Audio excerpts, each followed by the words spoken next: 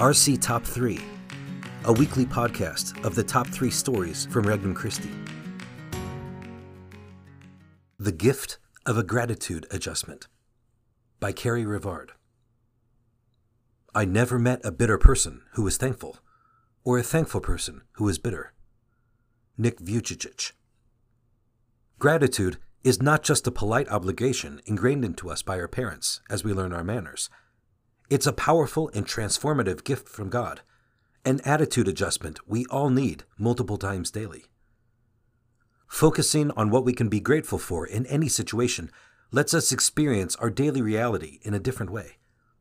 It's like going from treading water in the ocean waves to scuba diving below the surface and discovering a world of beauty that exists all around us, just out of sight. When we are grateful, we see more deeply into our lives, the world around us, and other people's hearts, getting past the superficial and circumstantial. We discover hidden treasures that only gratitude can dig up. Here are 5 of them. 1. Something in us changes when we are grateful. A sense of gratitude, especially gratitude to God, gives us a peace and contentment that shifts our perspective on our lives. Gratitude is a powerful cure for when you're irritated with someone or in a bad mood. Reframing our mindset to focus on what we are grateful for in the situation lifts our perspective and attitude. It calms us and helps us see things and people in a more positive light. Do not be anxious about anything, but in every situation, by prayer and petition, with thanksgiving, present your requests to God. And the peace of God, which transcends all understanding, will guard your hearts and your minds in Christ Jesus. Philippians chapter 4, verses 6 and 7. 2. Being grateful implies an essential truth. I am not alone. To be grateful means I am grateful to someone else, someone who has impacted me with goodness. I am connected to God and others, and I know it deep inside, no matter how alone I may feel in my daily circumstances. To be grateful is to recognize the love of God in everything He has given us, and He has given us everything.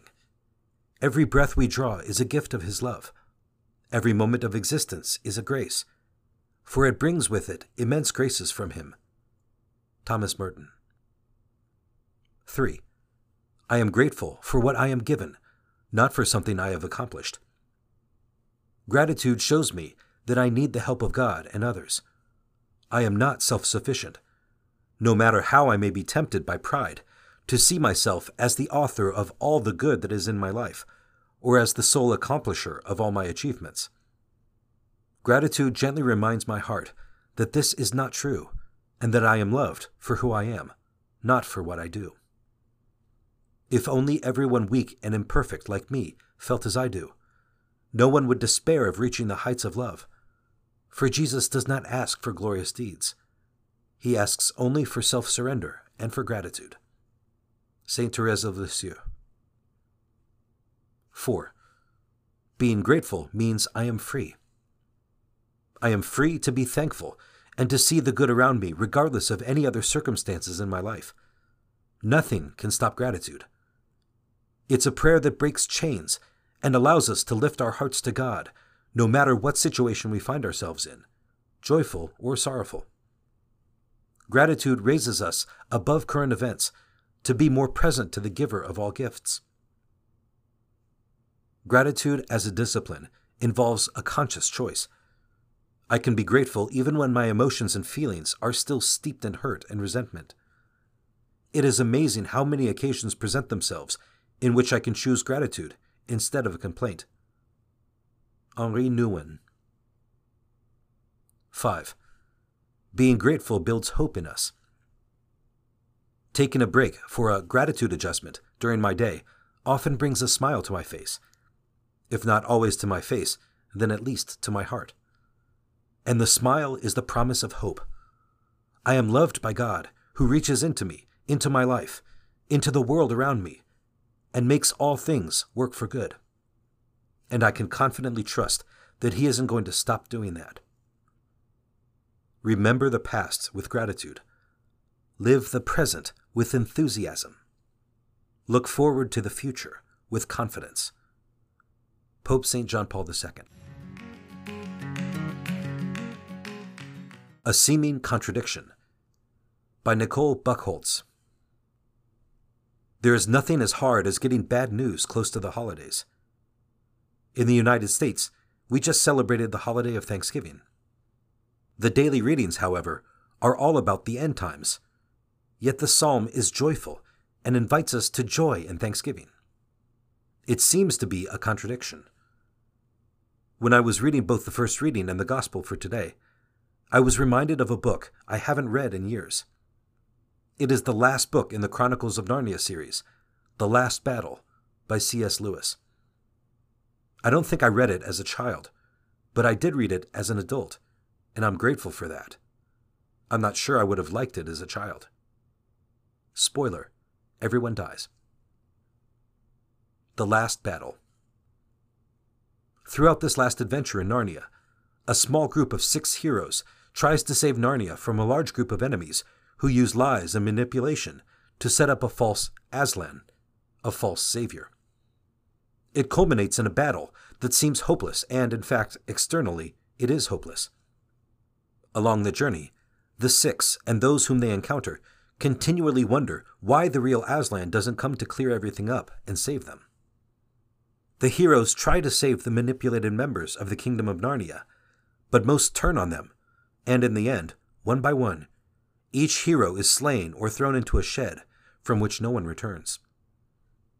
One would think that to be the end of the story, but it is not. The last chapters of the book are a beautiful allegory of heaven. Once the last hero sacrifices himself by pulling the enemy leader into the shed with him, he discovers himself in a place of beauty and light, his kingdom as it would be at its best. And he finds himself and his friends there, also at their best. They all discover that they are saved from the enemy in a way they could have never imagined. Their greatest danger, death, that they had fought valiantly and courageously to avoid, became their salvation. Faith, hope, and love. What I enjoyed about this last book is the portrayal of the struggle of each character to hold on to their faith, hope, and love. Through every trial they face, every strategy counteracted by an enemy, every logical hope being destroyed, they persevere and discover in the end that all their faith in what seemed like an absent savior, every hope of being finally saved, every friendship lost, are all restored in the end. It is not a typical fairy tale ending, where everyone lives happily ever after in this life. The realism of death is striking. However, the portrayal of life after death is quite eloquent and true.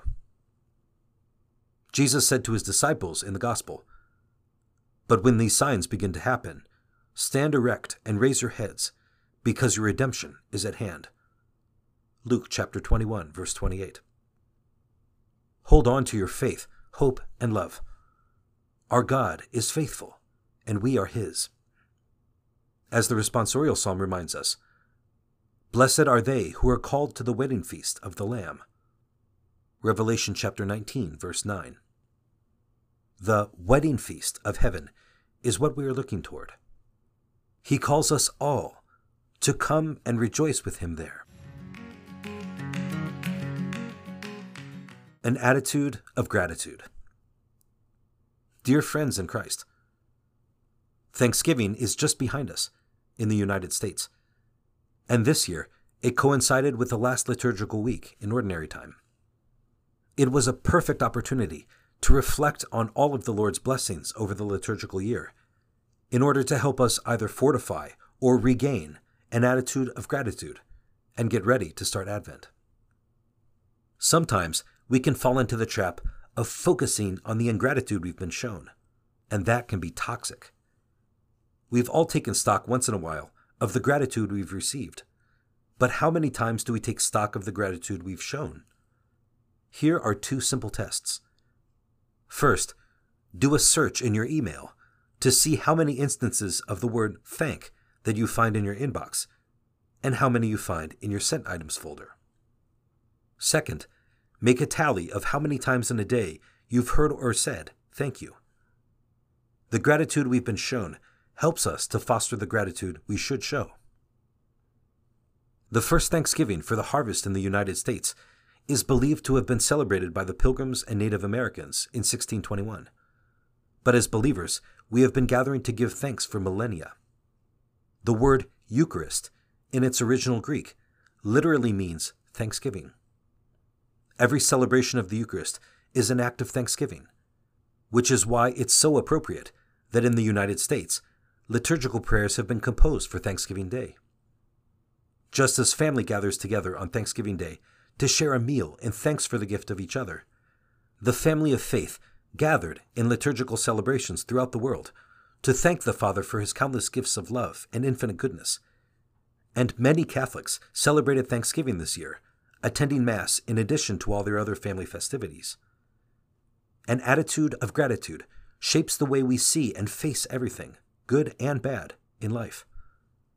Hopefully, this Thanksgiving we were able not just to focus on football, food, or bargain basement prices, but on the gift of the faith and the gift of God's love.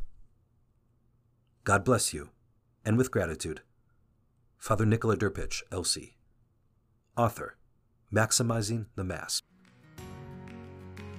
For more resources, visit www.regnumchristi.org or download the Regnum Christi English app today.